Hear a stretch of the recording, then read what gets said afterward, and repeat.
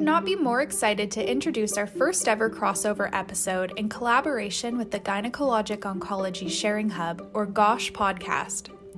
My name is Melissa Nelson, and I'm the Communications Coordinator for the Women's Health Research Institute. This month, in addition to introducing our incredible guests, I had the immense pleasure of hosting our episode and learning about how the GOSH podcast came to be, the power of storytelling, and what it's been like for the GOSH team to use this platform for knowledge translation. I'm joined by Nicole Kay and Stephanie Lamb, the duo behind the GOSH podcast's inception, production, and who co-host each episode. Nicole is an experienced communications professional and a patient partner with the Gynecologic Cancer Initiative. In her early 30s, Nicole was diagnosed with cervical cancer and underwent intense treatment, including surgery, radiation, and chemotherapy, resulting in the loss of her fertility. Nicole now uses her experiences to help guide, support, and be a voice for women who have been diagnosed with gynecological cancers. Stephanie is the research coordinator for the Gynecologic Cancer Initiative. She works on various projects and programs to advance gynecologic cancer research in BC, including initiatives in patient-oriented research and patient engagement. As part of this work, Stephanie co-hosts the GOSH podcast and hopes to build a platform for storytelling and science communication among the gynecologic cancer community. Stephanie has a background in health sciences and is currently pursuing her Master's of Health Administration at UBC. After listening to this episode, we encourage you to check out the show notes where we've listed the podcast episodes referenced, as well as more information on the Gynecologic Cancer Initiative.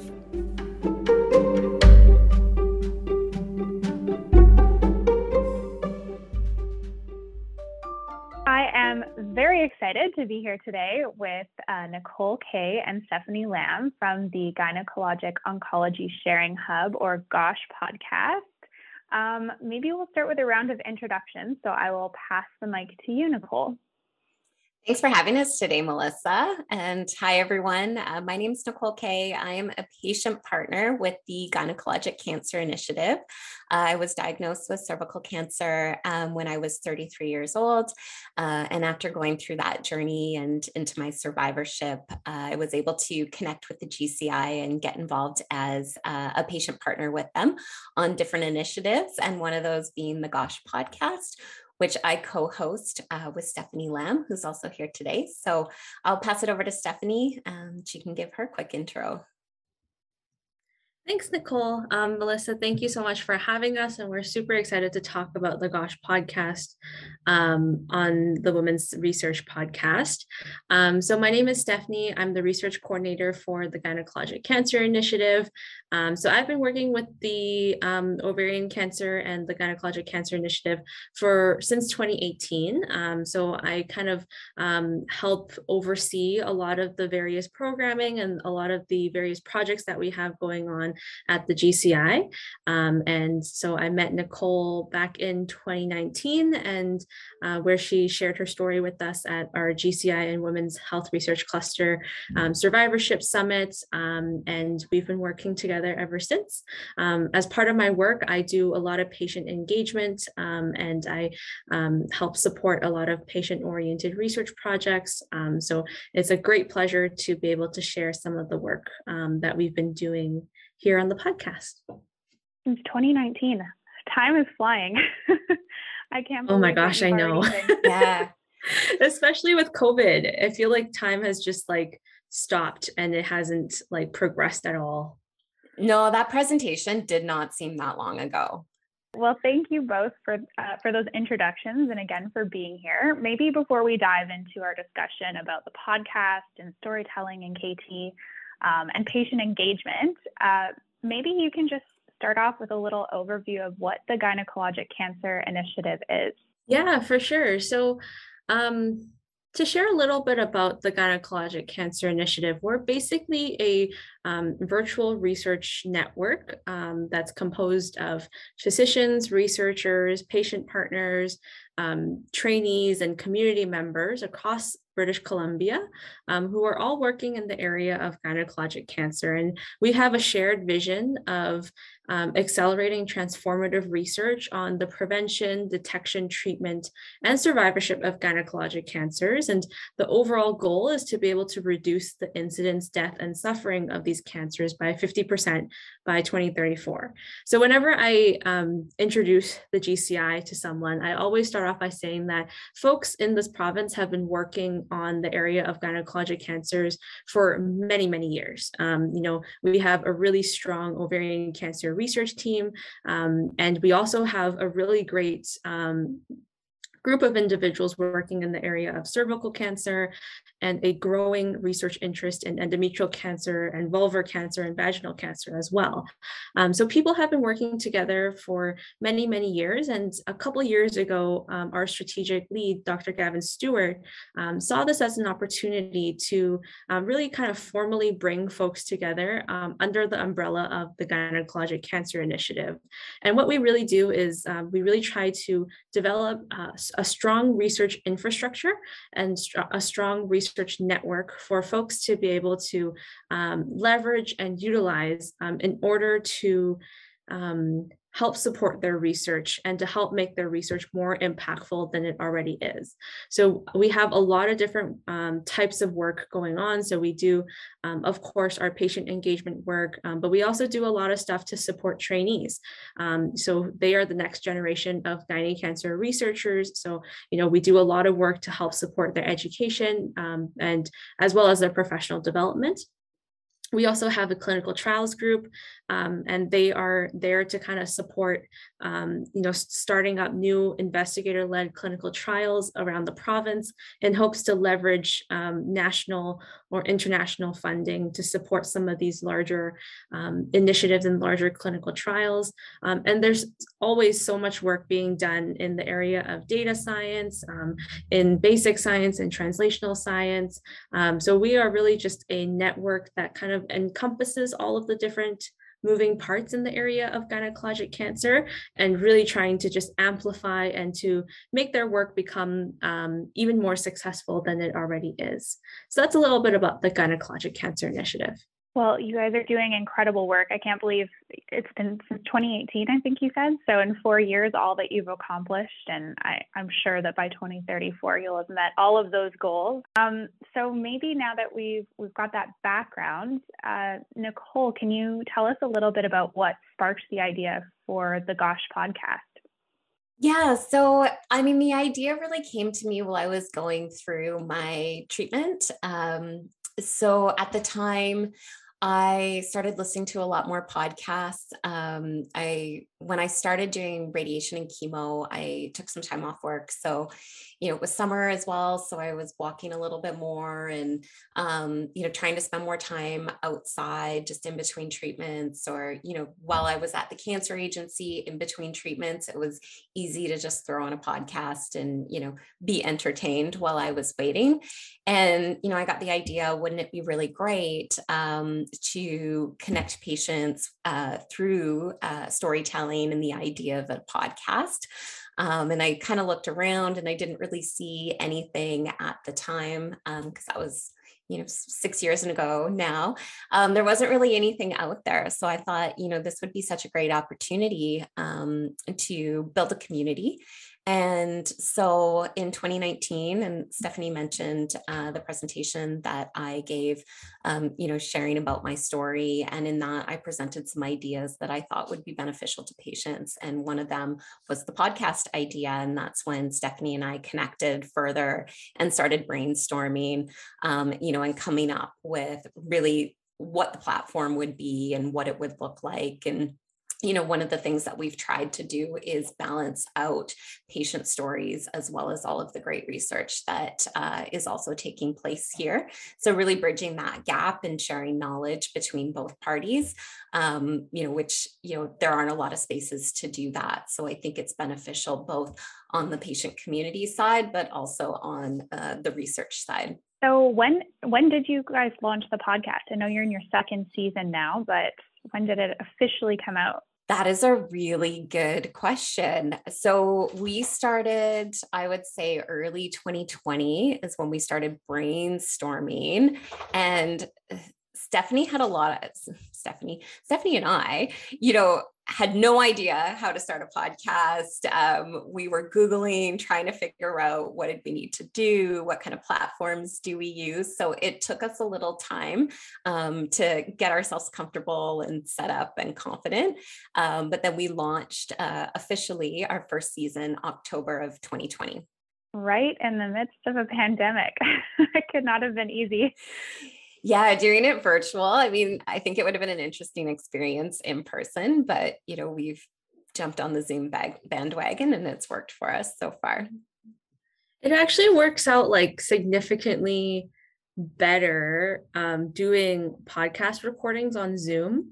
I'm sure you folks have experienced the same thing, Melissa, but I can't imagine having to coordinate in-person Zoom meetings. I'm sure the conversations would be like amazing and like so it would just be a better environment, but like trying to coordinate that, especially if you have like 3 different mics going on in the same room where the mics are all picking up different people's sounds, I cannot imagine the editing work that would have to happen if we had to do in-person Zoom recordings. So it's actually been a huge blessing to be able to do Zoom recordings. And now it's just the norm for us, I guess.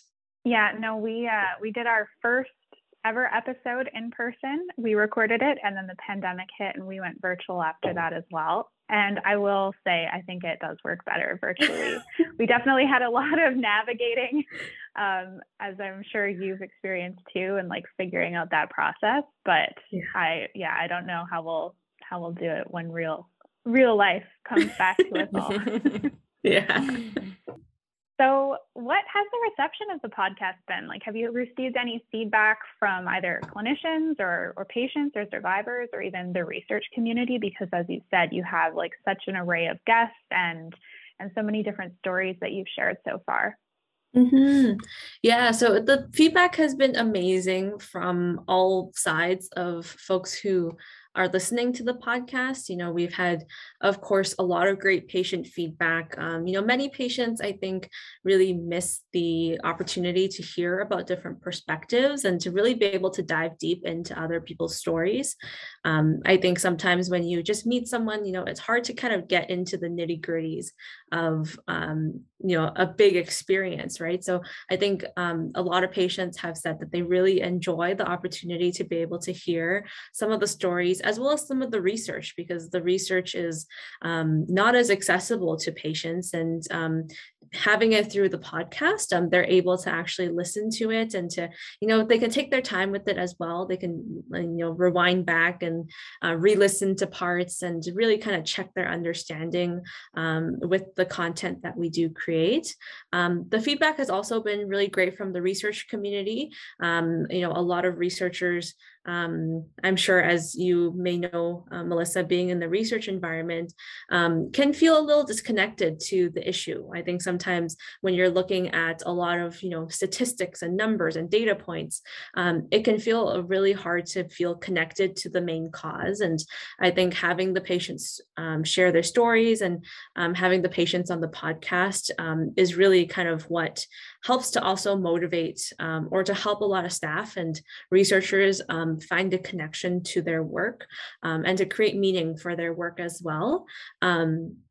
We've been very fortunate that the podcast has been able to grow over the last now, I guess, year and a little bit that we've been active. And, we've had listeners from all around the world, which has been really great, because I think that that's also part of the beautiful thing about podcasting and digital mediums for sharing stories, is that it has no boundaries. People from around the world can access it and to also see what the experiences are like. We actually did a 3-part series with some folks in Australia on some of the work that they're doing in cervical cancer eradication and some of the advocacy work that they're doing. So it's really great to also be able to connect with people, around the world around these issues, and to be able to share some of the commonalities and learn from each other at the end of the day. Yeah, I think there's another piece of feedback that we've heard from the patients that have come on the podcast and shared their stories, was that there was almost a therapeutic element to it as well for them, to be able to open up and to share and know that, it's others are going to connect or benefit or, maybe feel some support from listening to their story. They felt really good about that. And for some, maybe they weren't opening up about it quite frequently. And so, it gave them that opportunity to do so. And so they felt it was actually really beneficial for their own, personal growth and healing. That's so amazing to hear. And I mean, as you've said, you've had a lot of growth since you've just launched your podcast. And I'm sure just generally in the 6 years since you were listening to podcasts that first time, Nicole, just podcasting in general has totally taken off, I think. And I think we're definitely starting to see a lot more from the research space in terms of using this platform for knowledge translation. And so my next question to you is maybe a bit of a loaded one. As we said, there's a lot of challenges with the pandemic in particular, but do you have any advice that you might share with other research teams who are considering this as the platform that they might go to for knowledge translation? Well, I think, one of the biggest lessons that we had to learn and overcome was just hitting record and just getting started. I think it seemed a little daunting. And so for someone who hasn't, taken on this type of platform or is nervous to get going, for me, I'm a total perfectionist. So I was worried about how am I going to sound, and is it going to be interesting? Are people going to like it? Just getting over that and really hitting record was just getting us going. We've learned and we've grown along the way, and we've gotten better about our editing and our setup and things like that. And it just took actually going through the motions and getting that practice in to really, be able to develop those skills, be more confident, and really create a meaningful space for storytelling and knowledge dissemination. So would say that is, a key lesson that we learned and advice that we would give. Another thing is, really making space and holding space for whoever your guest is on your podcast. So when we have patients coming on and sharing their stories, it can be vulnerable. They're opening up and they're going into some of the deeper feelings and thoughts that they have. And so, for us, just making sure that they're comfortable as possible, sharing the questions in advance and getting buy-in and supporting them if there's something that doesn't feel right or they'd rather take a different angle on what they want to share. We want to make sure that it's a positive experience, and their voice and their story is really being shared in a way that's authentic and really resonates with them. So, those are some key things that were lessons learned for us and things that we've found is really important. The other thing is taking a look at your analytics as you go. Like, it's been an interesting experience for us to see, who's actually listening, like what are those age brackets and where are they tuning in from? And we've been able to see that we've got a global reach. And so, when we're thinking about creating our episodes and who we're going to bring on, we're trying to broaden that or, take a look at different ways that we can ensure that we're being inclusive to our full audience. Stephanie has recently done a full episode in a different language with one of our patient partners. So, we're just trying to find different ways that we can connect with our audience. And I think, leveraging your analytics that you get when you host it on any sort of platform is really valuable insights to help you grow. And Stephanie, maybe I'll pass it over to you and see if you've got anything to add to that.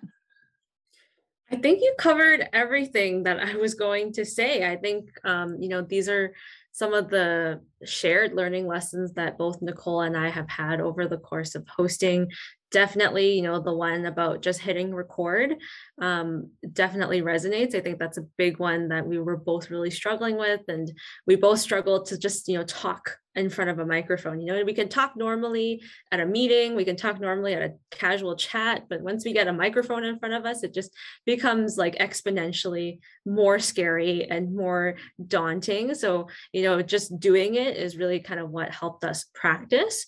I think the other thing that I would say to add is to make sure that if researchers are doing this to be able to connect with patients and be able to connect with the general public, make sure that those experiences are centered in this work.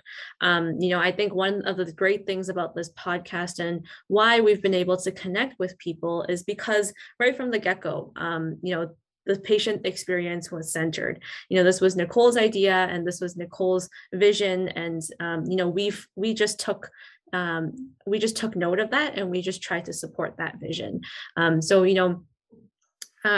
Being able to support the patient experience throughout this entire podcast is really important. And it really shapes how we go about doing our recordings and developing our content. So it's not just about sharing like the patient, the patient stories, like that's one component of it. But also when we talk to our researchers, we're asking questions that are relevant to patients. Where can patients get resources? What does this mean for patients and their actual lived experience? It's not just so much about, the nitty gritties of what's happening behind the research, although that's incredibly important, but also asking those questions that will kind of encourage our researchers and the research community to think about the patients at the center of their work and to think about how they would speak to patients about their research at the end of the day, because I think that's kind of why these platforms are really being utilized in the KT space, is to be able to connect with patients. So just really centering the patient experience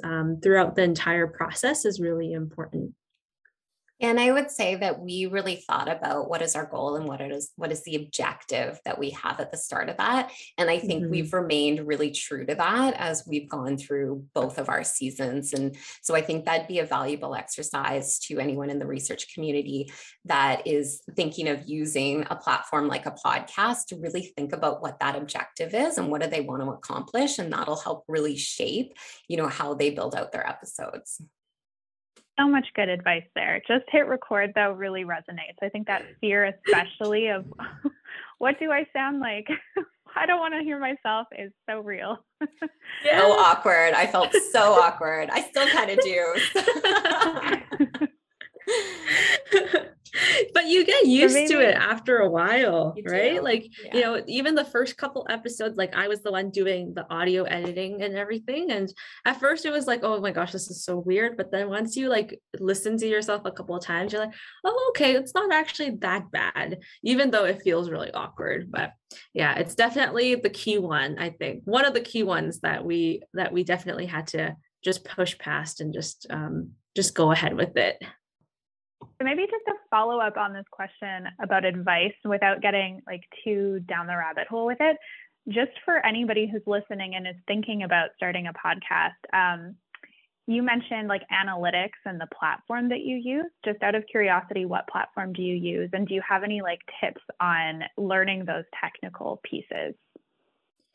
Yeah. So in terms of podcast hosting, the way that podcasting works is that you have to have a site to host a podcast and to host all of the audio files that you produce. So we use Buzzsprout to host our podcast, although I've heard also really good things about Anchor as a podcasting hosting site. And then what happens is once you host it somewhere, your host will then send it out to a bunch of different podcasting platforms, Spotify, Apple Podcast, all of the common ones that people would access and use. In terms of editing, we use Audacity. So it's a free program. It's relatively straightforward. Once you play around with it, once you get the hang of it, it just becomes something quite simple.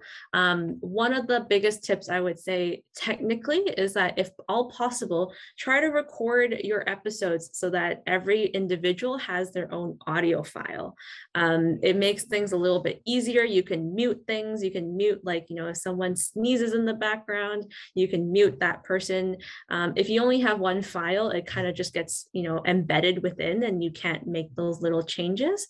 But I've found that doing it where every individual has their own audio file just makes things a lot easier in the post-production. So yeah, that's a little bit more on the technical side of things.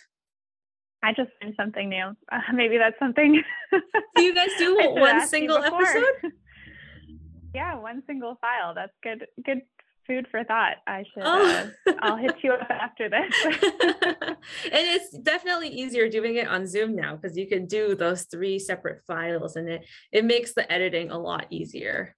Going back to what you were saying about the idea coming from Nicole and the patient experience and patient voice being so central to everything that you do.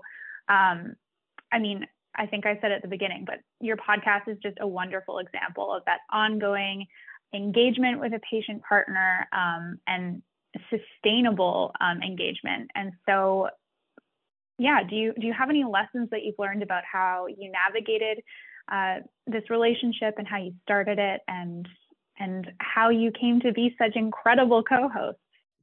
Yeah, Nicole, do you want to start off first and share a little bit from your perspective, and then I'd be happy to add from my perspective. Yeah, absolutely. I mean, Stephanie I'm just going to gloat about Stephanie for a little bit, because she is amazing. And the work that she does with all of us patient partners is incredible. We're very engaged in the work that the GCI does, and our ideas and our opinions and our concerns are always valued. And Stephanie is very conscious of bringing us all in. And if, we can't attend a meeting, book in separate time. My calendar is always crazy. So, there's certain things that I just can't attend. And she does such a great job at just making sure that that patient voice is always first and foremost and really centered in all the work that the GCI does. So that made this experience really easy. We started connecting kind of just over Zoom, just to chat and brainstorm, and created just a central working doc to kind of get our ideas and our thoughts in.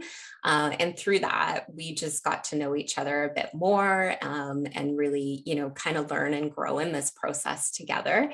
And I think that's what's really helped us and feel really good, I would say, about the relationship, because it wasn't, one of us knew more than the other. We were, really in the process together and on a shared journey to learn how to do this. And it's been very collaborative. It's, we both share ideas, we share, thoughts for different episodes, or thinking through, do we want to try something different for a season?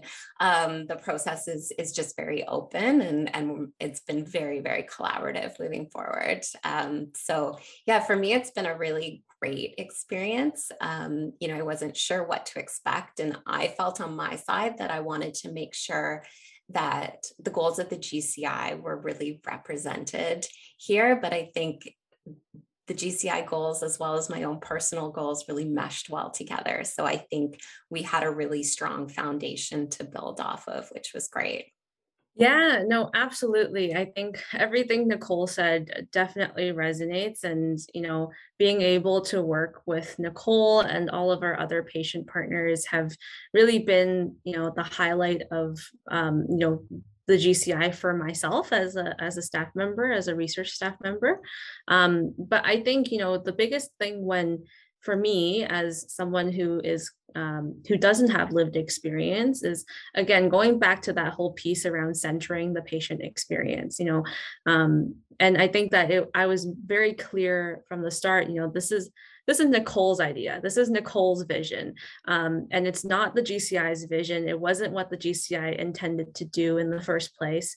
Through Nicole's ideas and visions, we were able to create something that really benefited the GCI and allowed us to create a platform to be able to share more with the community. But at the end of the day, this is what Nicole has, brought to our team, and we need to honor that as research people and as the research community. And I think that's always been what's so important to me when engaging with patients, is that when patients share something with me and with us, we need to honor that, and we need to, keep that central in what we do. And that doesn't always mean that we're able to do everything that the patients share with us.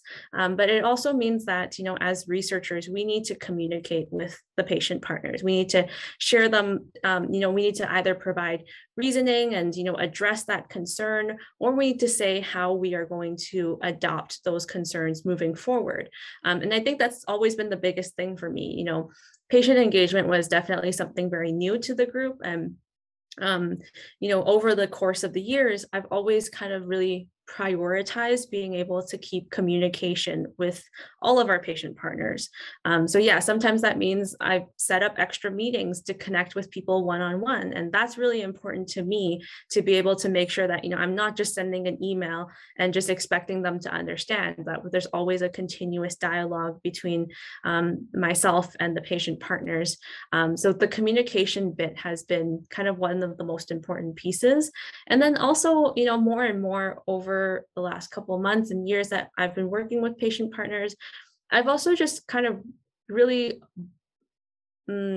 brought into the idea and the notion that at the end of the day, all of our patient partners are people just like myself. And, I've been able to develop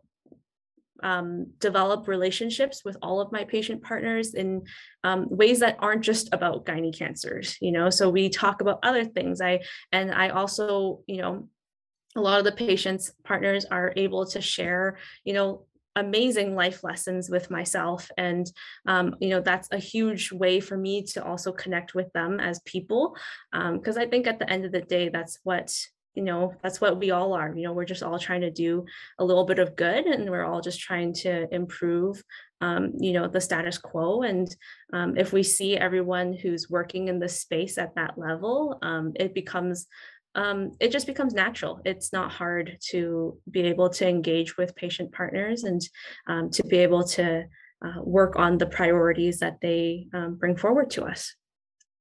And so in respect to the podcast, what does your collaboration look like, maybe from that planning stage where you're thinking about what your season will look like all the way through to distribution? Mm-hmm. That is a great question. So we're definitely very collaborative. So we do work on everything kind of on shared documents. If we have an idea for a podcast episode, we always check in with each other. And usually at the start of the season, we do some thinking about what sort of priorities we want to focus on over the next couple months. And then we'll, me and my team will take it back and we'll kind of set up those meetings, set up those questions. We do a bit of brainstorming, and then we develop a set of questions and go back and forth with each other. Sometimes, depending on the patient or depending on the person that we're recording an episode with, we'll do a bit of a pre-interview. So sometimes it's just to help us build a bit of rapport with the patients, especially when it's a really kind of tough subject. So we like to do that and just build a bit of a connection as well. And then I think once we kind of have those questions set out, we will just do the recording. The editing will be done by our team at the GCI. And then the post-production phase is where we really loop in the patient partners and everyone involved. And, we always make it very clear that we have a very iterative post-production. So like if patients, don't like the way that they sound, or that they feel like they misinterpreted something or misrepresented something, we go back to the drawing board and we make those edits as the patient would like. And then once the patient is happy, or once the researcher is happy with how they sound, then we will then launch the episode. We do try to pre-batch or pre-record batches of our episodes. So we're not as like stressed out about having to develop content for it. So that has also been a really great strategy to help us. So we're not, so we can make sure that there's more time for a more iterative post-production. Yeah, that's so great to hear that you have that iterative process and that you really go back and forth. I think even when we're engaging with potential guests, particularly people who haven't done this type of thing before, I think they really take that as such a comfort to know that it's not a one-shot type of thing.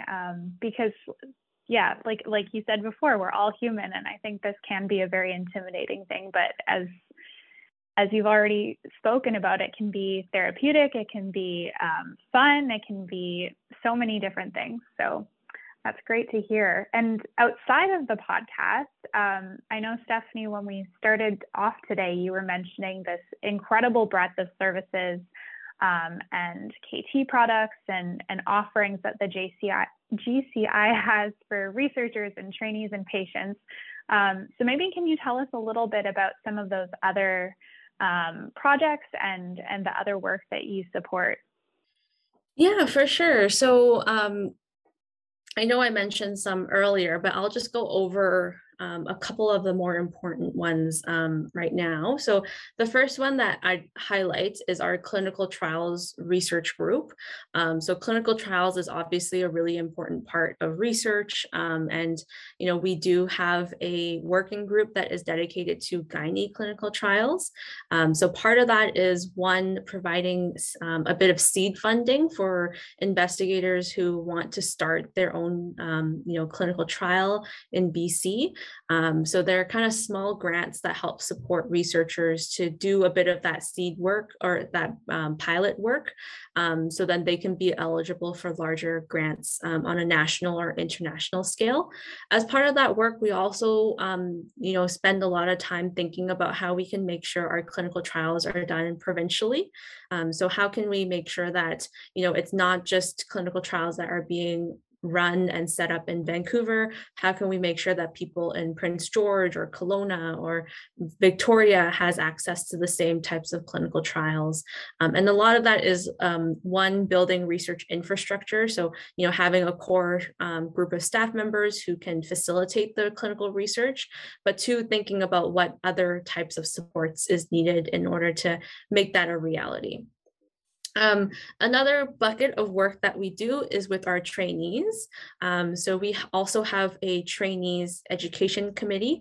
And as part of that committee, it's a group of trainees who are working in gynecologic cancers, you know, master's students, PhD students. We also have residents and, you know, fellows as part of that group as well. So what they do is they help support trainee education.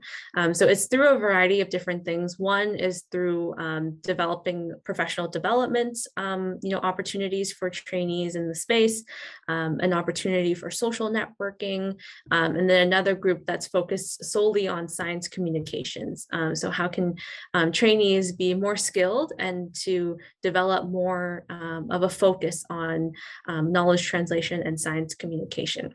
As part of that, we also do other types of kind of larger programming. So we have an annual trainee research day for our trainees. And then we also help build in some more gynae cancer focused curriculum at UBC for graduate students. And then another bit of work that we do is our Patient and Family Advisory Council. So this is a group that we started a couple years ago, and it's made up of a group of patient and family partners who have lived experience with gynae cancers. And we work on all sorts of projects. I always like to group it in terms of like, one, we have our patient-initiated projects. So stuff like the GOSH podcast, and we are currently working on another education resource with BC Cancer that was really brought forward by a group of patient partners from this PFAC group. And then the second bucket of things that we do is just support patient-oriented research in our programs, research initiatives.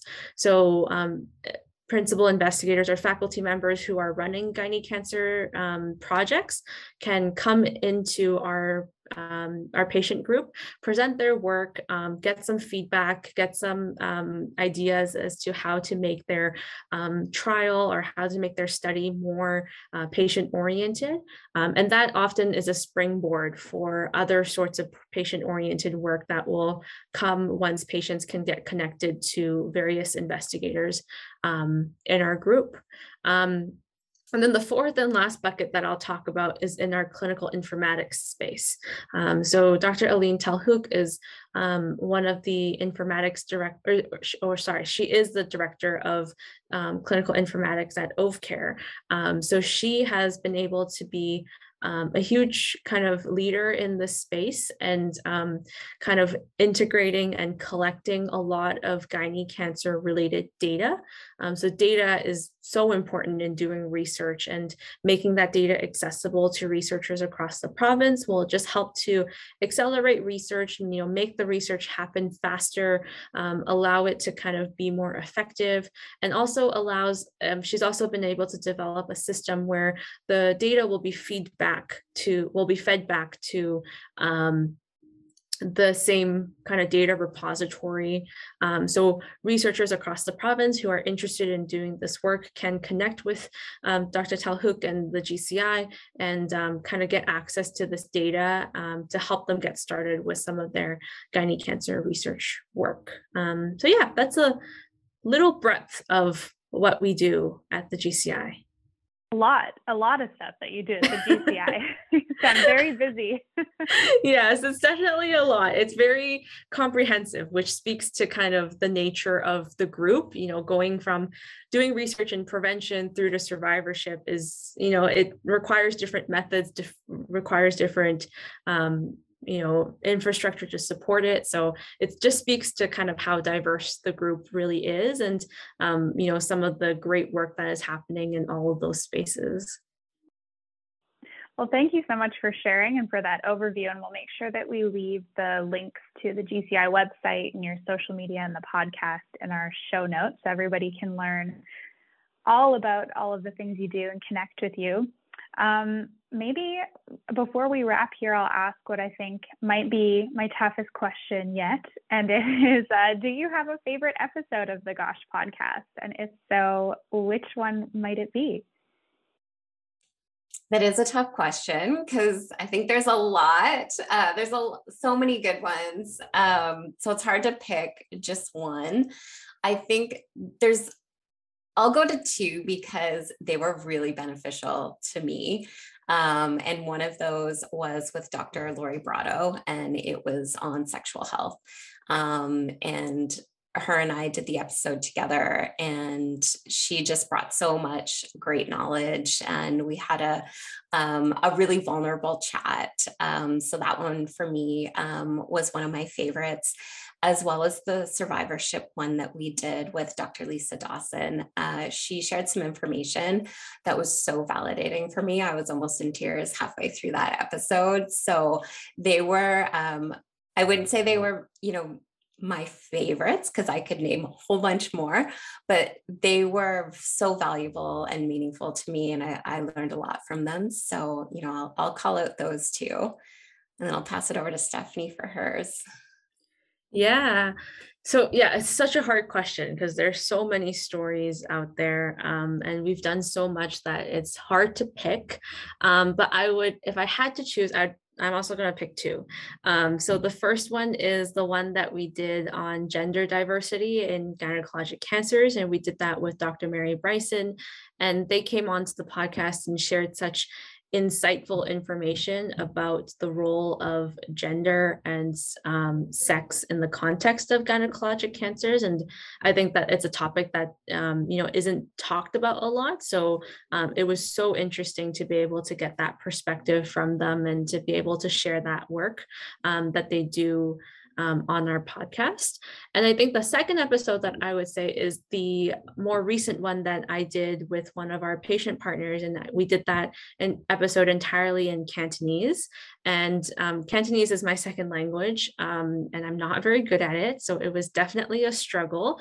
But it was just so, it was really impactful to me to be able to share a cancer story and a patient story in the language that I speak at home, and to be able to hear some of that feedback. Rose has since been able to share that with people around the world, her family and friends from around the world. And I think it's just really powerful to be able to provide a platform for,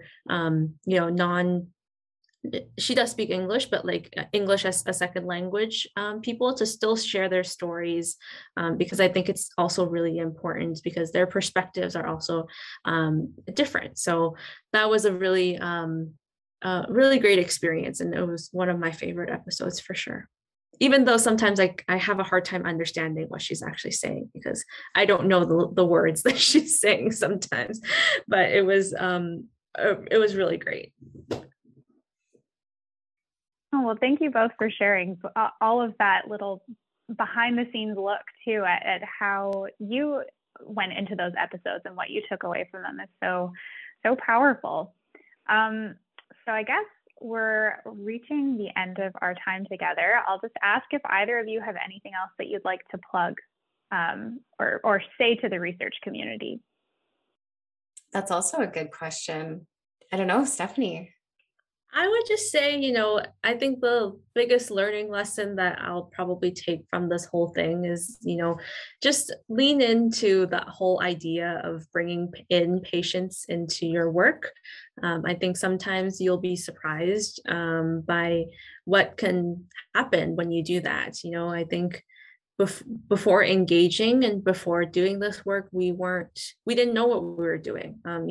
We didn't know how to connect with patients and be able to bring that community in. So, I would just suggest to researchers to just really lean into that idea and try to open yourself to that possibility, and reach out for help, reach out for support. The BC Support Unit is great in terms of providing training and providing more information on patient-oriented and work and patient engagement. And there's so many different groups of people out there doing it right now that I would just really encourage every researcher, whether or not you're a trainee to like a full faculty member, to just really consider that and consider how it can be really helpful for the work that you're doing.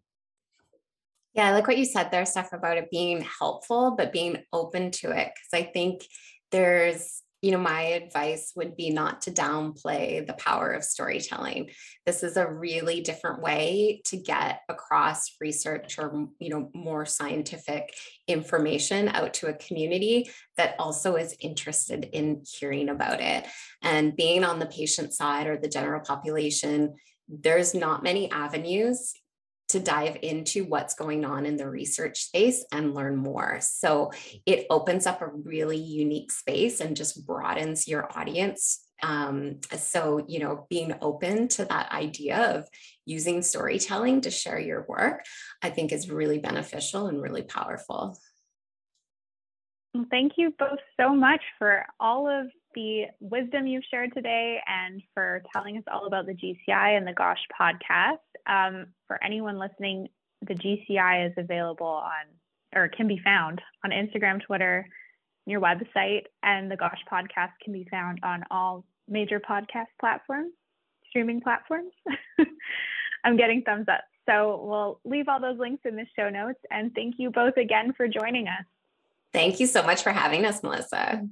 Yeah, thank you so much for allowing us the opportunity to share some of this work.